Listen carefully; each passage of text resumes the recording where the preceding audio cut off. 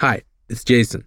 If you've come this far, you probably already know that this podcast includes some language you might not want your kids to hear. On with the show. This episode is brought to you by Shopify. Do you have a point of sale system you can trust, or is it a real POS? You need Shopify for retail. From accepting payments to managing inventory, Shopify POS has everything you need to sell in person. Go to shopify.com/system, all lowercase, to take your retail business to the next level today. That's shopify.com/system. Hey, welcome to IKEA, where even this desk is circular. Huh. How so? Looks pretty rectangular to me. It's because we're always looking to repair, reuse, and relove our products, like buying back your IKEA items for store credit. Or shop our as-is section for great deals. You can even order free spare parts. Get on the circular path for a more sustainable future. Still a rectangle. Get started at IKEA-USA.com/circular. Visit IKEA-USA.com/circular for as-is information and buyback and resale terms and conditions. Spare parts not available for all products. Previously on 544 Days. I knew that you weren't digging around into anything you shouldn't have been. You were following the rules. My fear was that you might have a heart attack or stroke because of the stress. But I want to ask you how the Iranian government can justify imprisoning a good journalist and a good person. I was like, what? I am going to be released? No, this is not what you promised me. What about Jason? They said we can't talk about Jason.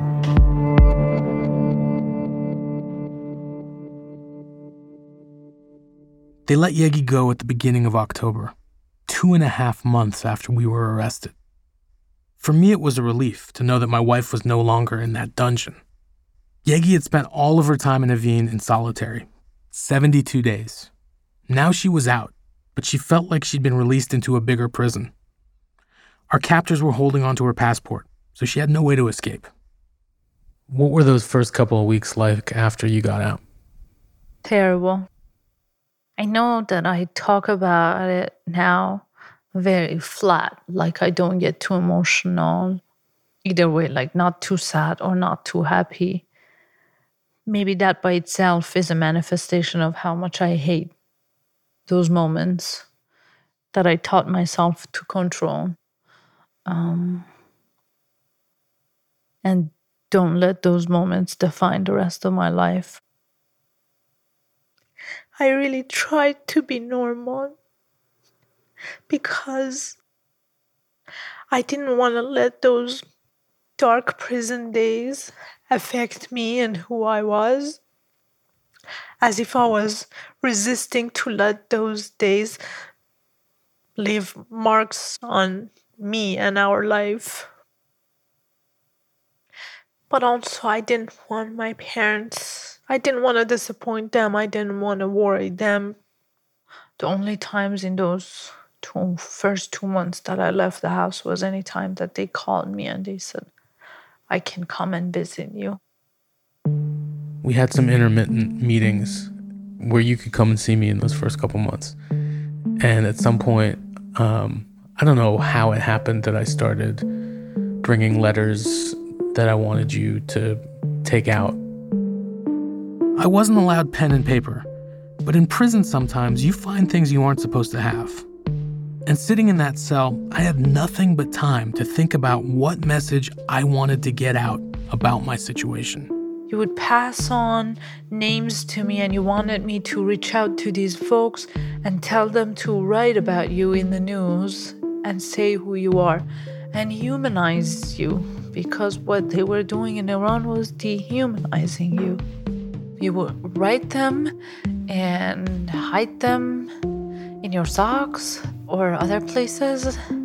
And I would come in, and every time they let me hug you, because I was wearing the chador, under the chador, you were able to pass it on to me.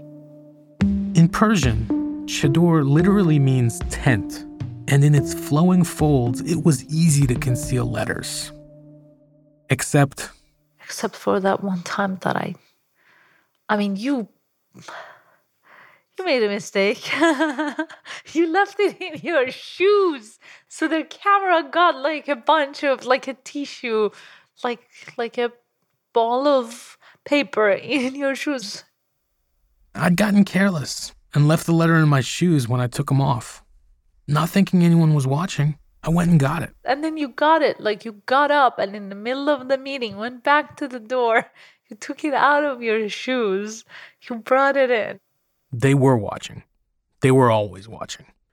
They confronted Yegi on her way out of prison. But then I gave it to them. I made a bad mistake. I should have just swallowed it down. I watched that in the movies anytime. I don't know. They brought the note back to me the next day, and it was one where I was like, these people are assholes. And when they brought it, it was like the main piece of actual evidence against me when I went to court. Now, I'm told, when Western hostages appear in Iran's revolutionary court, the judge sometimes pulls out this letter and waves it out. Don't be like Jason, he warns.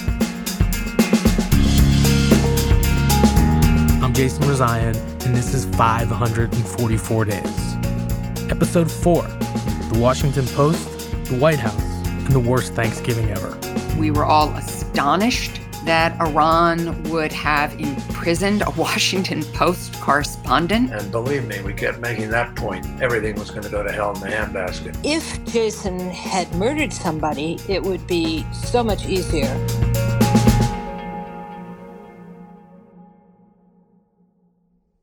When Yegi and I got caught passing notes, I lost what felt like the one tiny bit of control I had over my situation.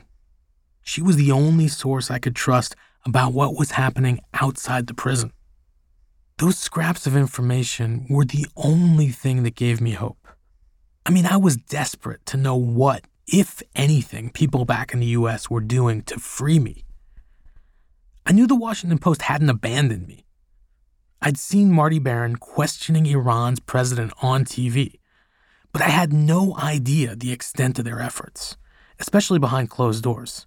I only found out later those started almost immediately after our arrests, in late July 2014. The Post's foreign editor, Doug Gell, was one of the first people to hear the news. I had come out of the morning news meeting that happens every day at 9:30 a.m., and as I was walking back across the newsroom, the foreign desk administrator came up to me and said, "You've gotten a call, Jason's been detained." My heart began to pound. As you heard in the last episode, Doug called up my brother, Ollie.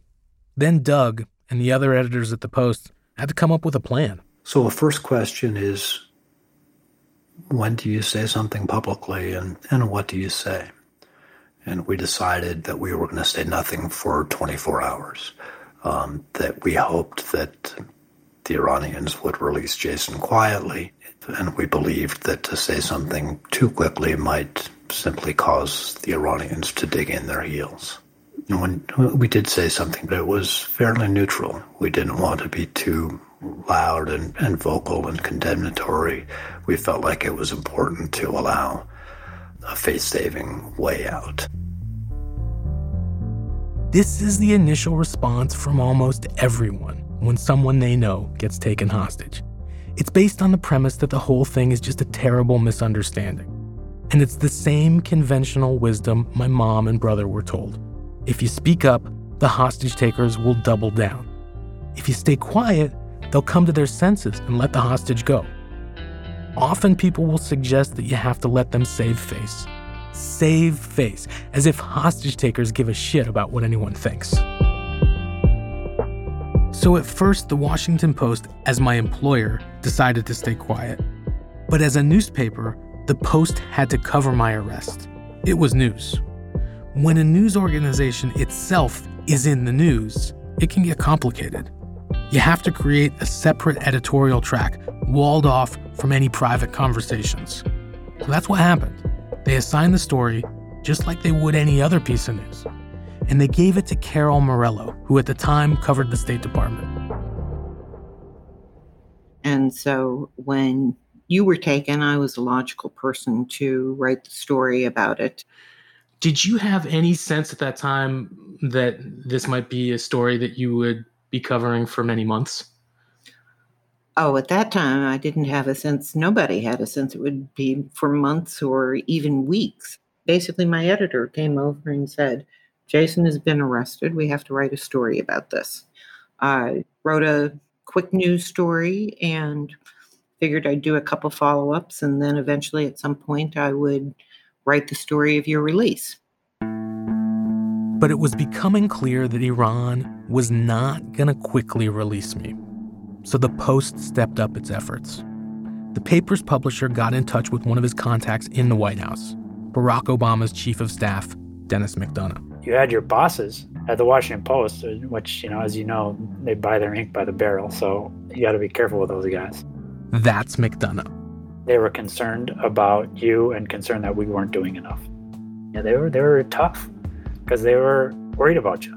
And I admired that they saw you as their guy and they were going to insist that everything be done for you.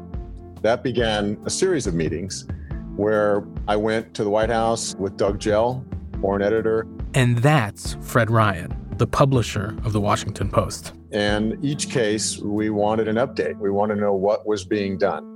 We knew every time we asked for a meeting that there would be a round of preparation, there would be a series of updates, the requests would go out so that Dennis and the people we met with could be briefed. And we thought every time we made that request, it would light a little more of a fire under this.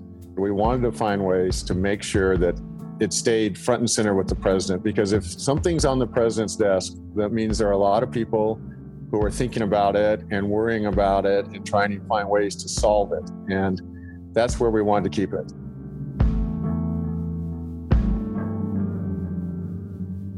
Whatever you think about the media or the Washington swamp, you should know that it's not a regular occurrence for the top brass at the Washington Post to stroll into the White House for a chat with the president's chief of staff. It was so unusual that McDonough worried someone might notice the post on the White House visitor logs and embarrass all of them. I said, I'm going to tell you guys everything that we're doing, but this has got to be non-reportable. It's got to be off the record. I have a policy of only speaking to reporters on the record, so that was different for me. Those meetings were not reported.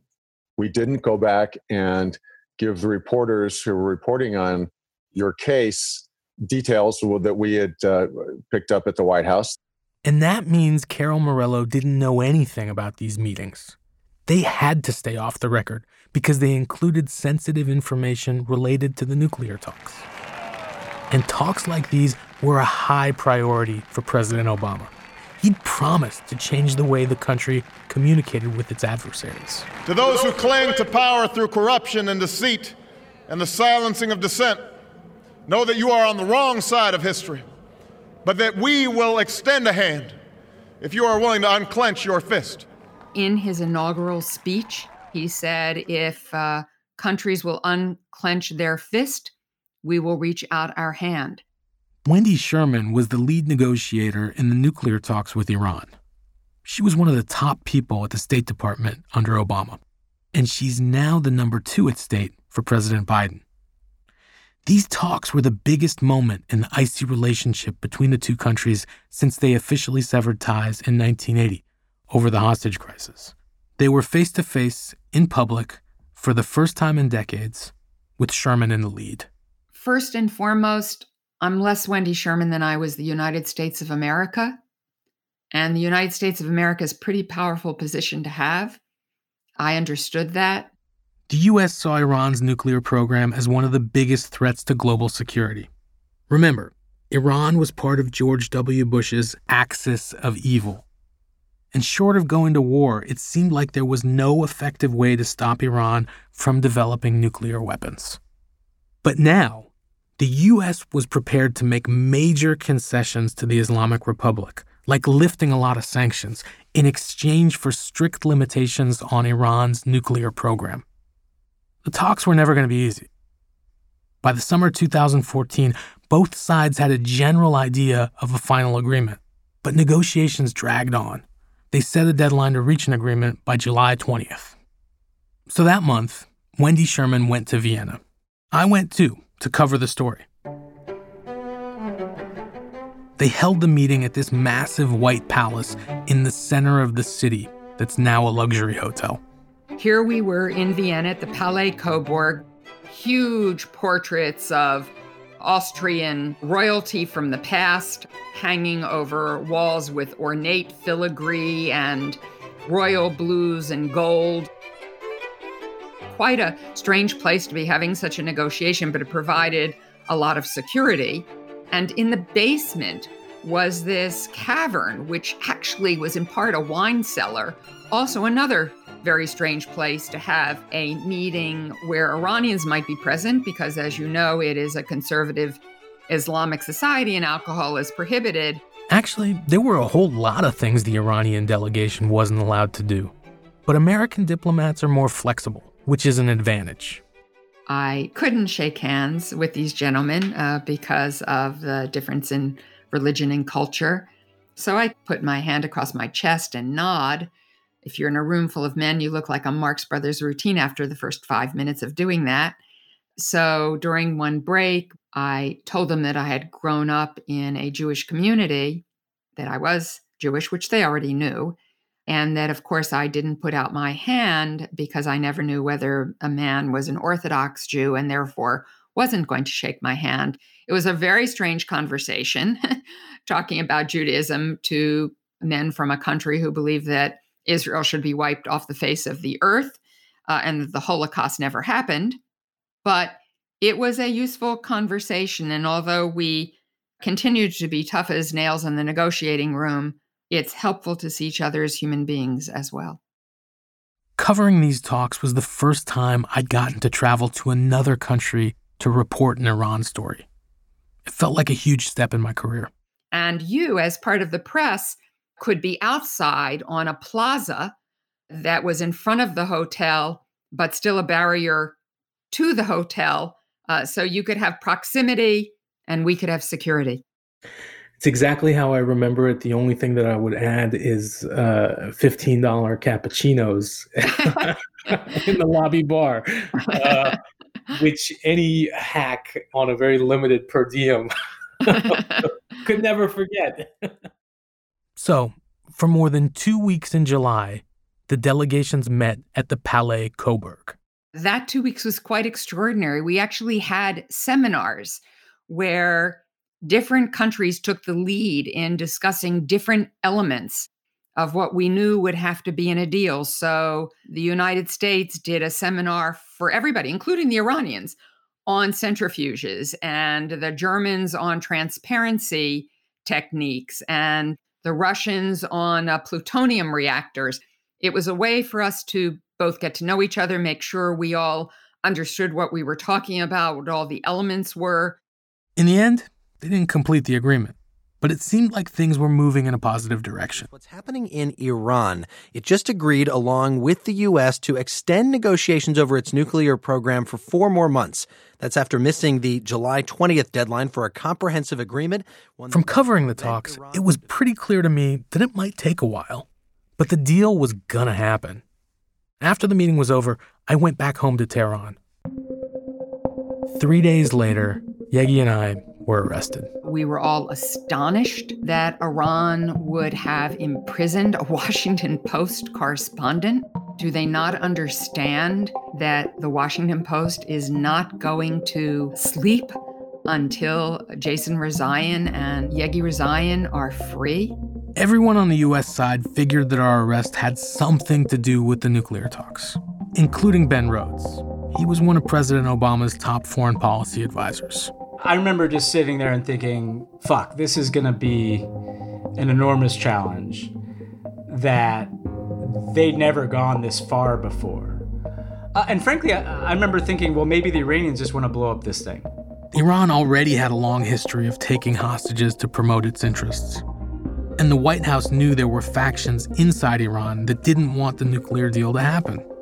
A lot of politicians in America didn't like the negotiations either. And many senators and many congressmen, Democrats and Republicans alike, have grave concerns about the path that the president has taken us down. The Iranian regime has carried out its best attempt at a charm offensive to forestall even tougher sanctions. Well, if the entire purpose of keeping Iran from getting a nuclear weapon was the real outcome of this, then we would be doubling down on our sanctions until they said we will not try to achieve a nuclear bomb.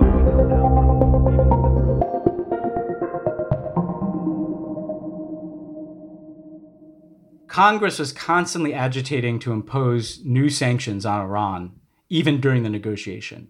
And not just Republicans, Democrats as well. And so every time the negotiations didn't succeed and had to be extended, or every time an external event took place that highlighted the malevolence of the Iranian regime, I knew I was going to have to fight off the imposition of new sanctions, which could blow up the whole negotiation. The Obama administration did not want to let the most obstinate factions in Iran or the hawks in Congress get their way. But they knew Iran was holding Americans for leverage. Me, a pastor named Saeed al-Badini, a former Marine, Amir Hekmati, and Bob Levinson, a retired FBI agent who was abducted in Iran in 2007. They were going to have to figure out a way to get us out without rewarding Iran for taking us hostage. What precedent are you setting? Will you incentivize Iran to take more Americans prisoner? That's Wendy Sherman again. Will you set a precedent for what happens in the rest of the world? What do we owe to people like Jason Rezaian languishing in Evin prison? And the president was really clear. He wanted to do whatever we could to move this forward. They knew one thing for sure. If the U.S. team wanted to get me and the other Americans out of Iranian prison, they had to keep us out of the nuclear negotiations. We tried to keep the two separate for a very fundamental reason. If we put them together, we would have given Iran more leverage. They would have thought that they could use you as a pawn in the negotiations, or vice versa, that we would be tempted to play one against the other. It sounds clear enough, but separating the two would prove incredibly complicated. Don't forget, it's not like the U.S. and Iran talk to each other all the time. These were their first major discussions in decades. If this deal got signed and freeing me wasn't a part of it, it seemed pretty likely to me that I wasn't going anywhere. This moment was my only chance. From the outside, the idea of separating the nuclear talks from the prisoner negotiations just seems silly. They're saying that the U.S. wouldn't let Iran use hostages as leverage. But from the perspective of the Washington Post, it seemed obvious that had already happened. What it became clear was that, in fact, Iran was doing what we were afraid they were doing, which was essentially to take an American journalist hostage to secure their foreign policy interests. And that was really alarming. Coming up, the efforts of the Obama administration and my mom begin to intertwine.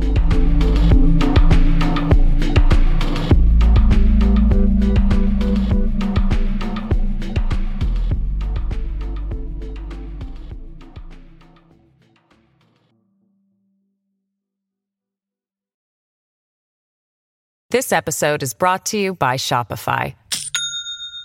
Do you have a point of sale system you can trust, or is it a real POS? You need Shopify for retail. From accepting payments to managing inventory, Shopify POS has everything you need to sell in person. Go to shopify.com/system, all lowercase, to take your retail business to the next level today. That's shopify.com/system. Are you looking for a view of the world that's a bit different? Hi, I'm Jason Palmer, a host of The Weekend Intelligence, a podcast from The Economist. Join us to hear the stories that matter most to our correspondents and editors. Every Saturday, we introduce you to people and ideas that take you outside the ordinary and expand your horizons one episode at a time. Join us and see the world from a new perspective. To listen free until May 31st, search Spotify for The Weekend Intelligence.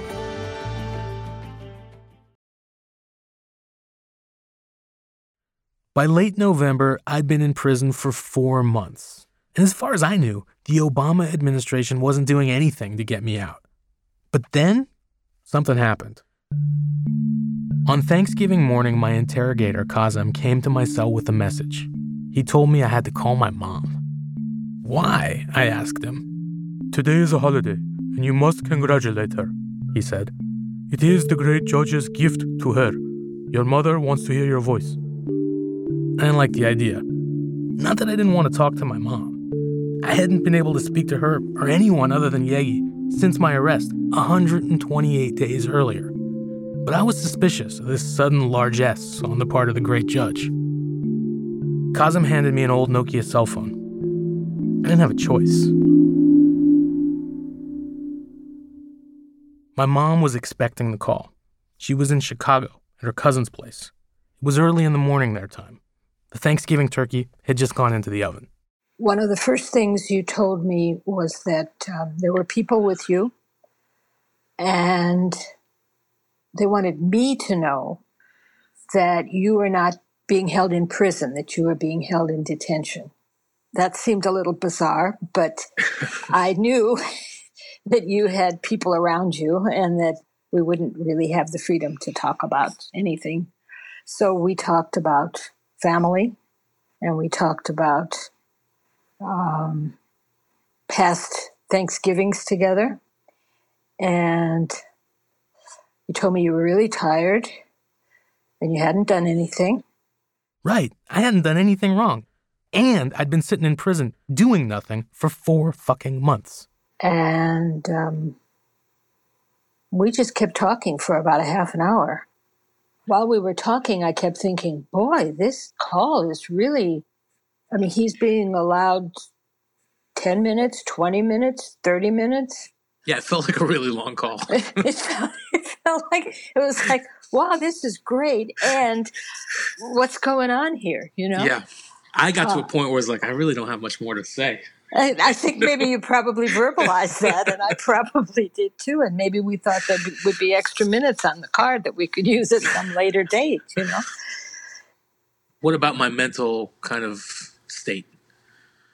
I felt you were really holding things together well, but I know you, and when you get to a point after a long period of time of putting up with something, then suddenly you stop. And I was concerned that it was getting to be that point. And this had been, 3-4 months into it? We had no idea how long it was going to go on beyond this. I mean, once you got me on the line, were you more or less worried?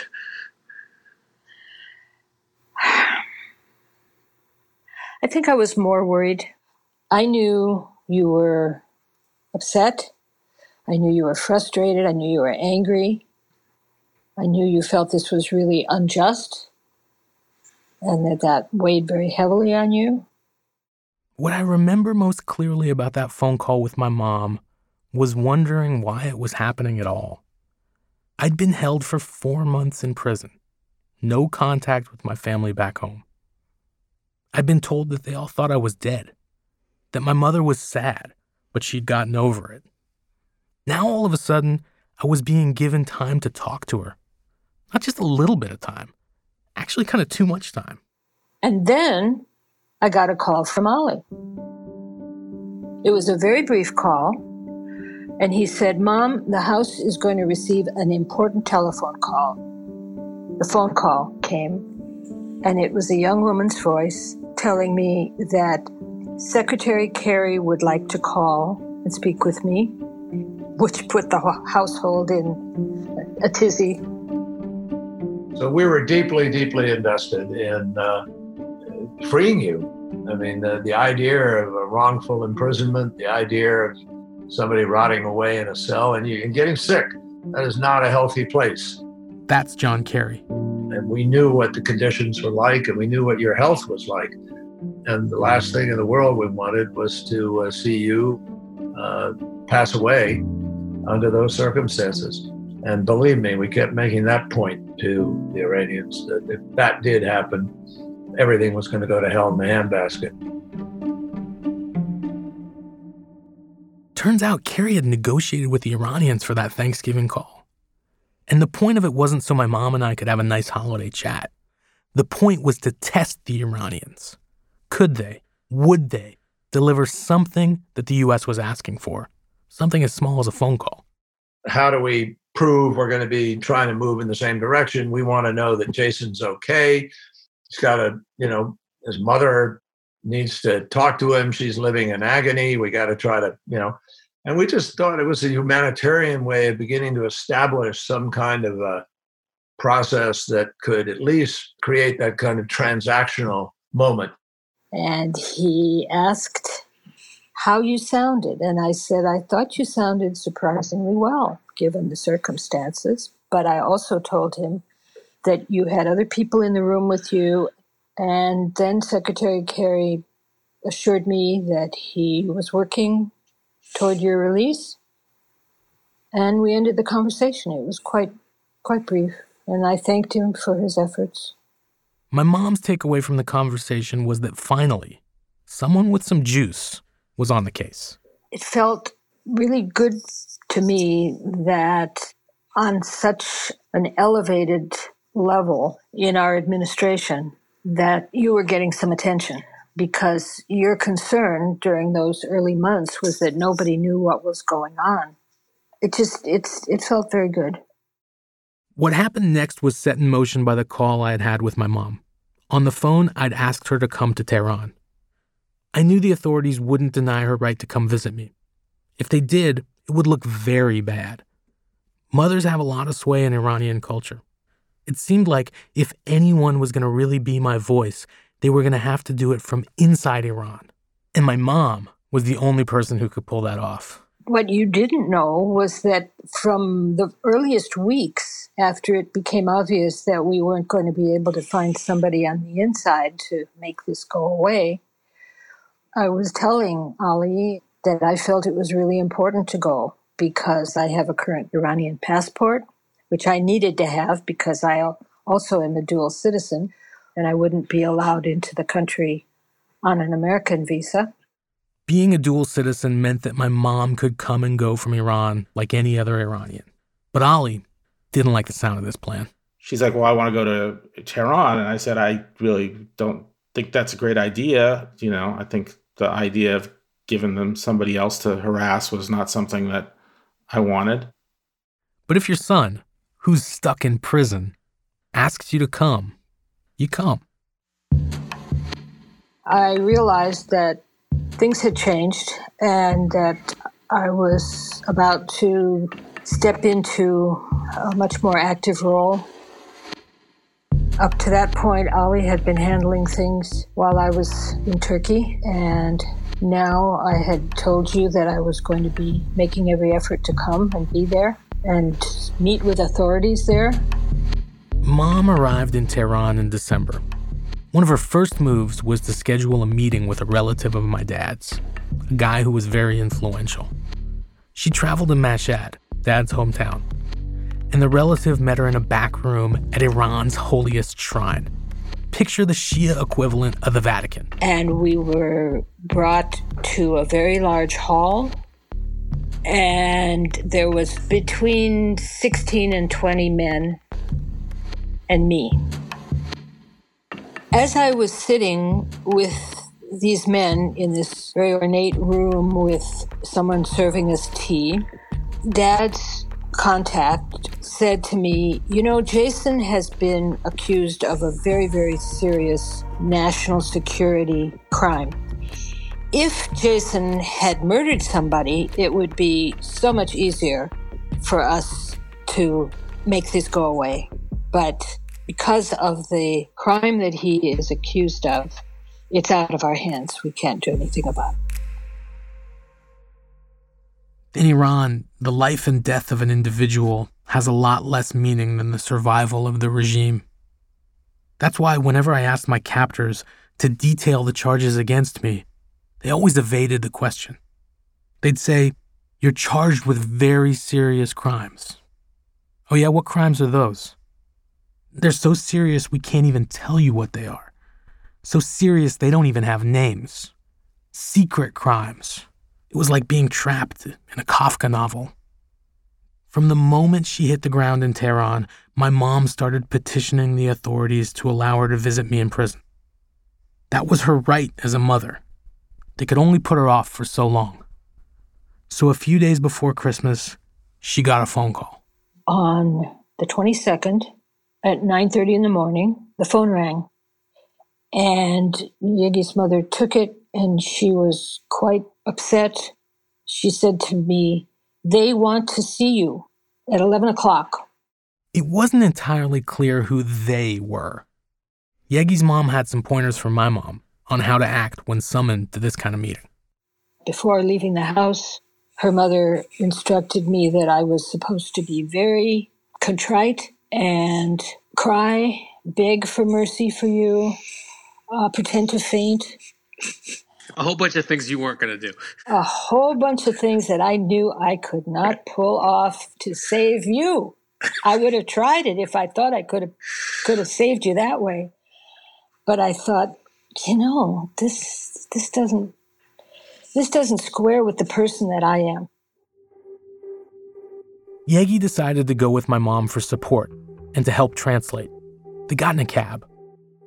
The whole way there, my mom was thinking, could she act like the contrite Iranian woman Yegi's mom told her to be, crying and fainting? She had to decide. How to deal with this, how can I pull this off? And I'd spent hundreds of hours watching Turkish novellas, like the soap operas.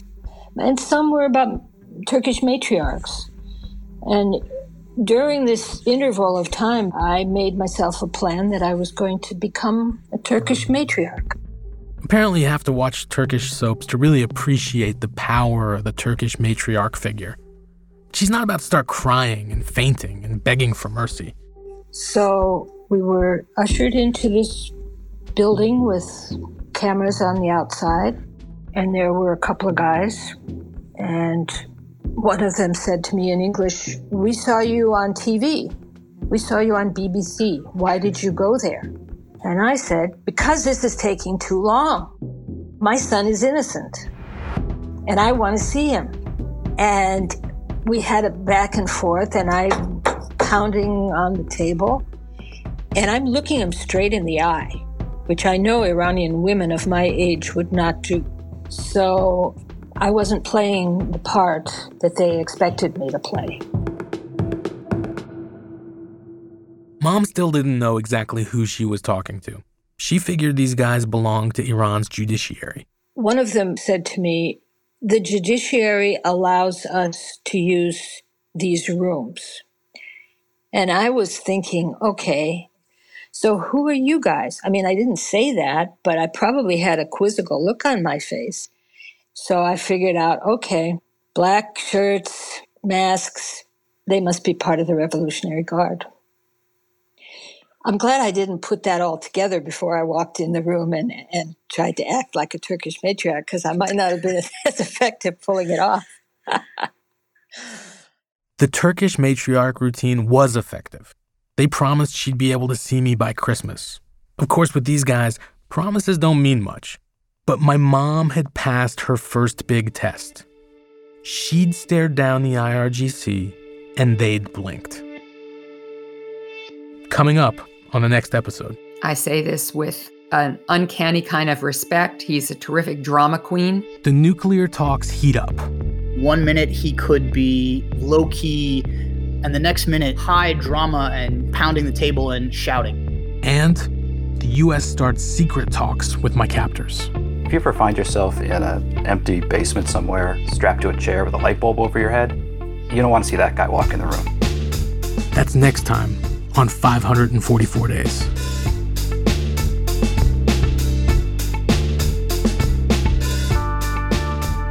"544 Days" is a Spotify original podcast from Gimlet, Crooked Media, and A24. It's hosted by me, Jason Rezaian. Our senior producer is Matt Frasica. Julie Carley is our associate producer. Our editor is Allison McAdam, with fact-checking by Amy Tardif. Mixing and sound design by Emma Munger. Additional sound design by Josephine Holtzman of Future Projects. Our theme music is by Ramteen Arablouei, and we have more original music by Ramteen and Emma Munger. Additional music by Peter Leonard and Bobby Lord. Production support from Sydney Rapp, Gabby Mrozovsky, and Renita Jablonski. The executive producers are Sarah Geismer, Jess Lubin, Lyra Smith, Allison Falzetta, Colin Campbell, and Lydia Polgren. Special thanks to Tommy Vitor, Ravi Nandan, Claire Sankey, Dan Behar, and Jen Hahn.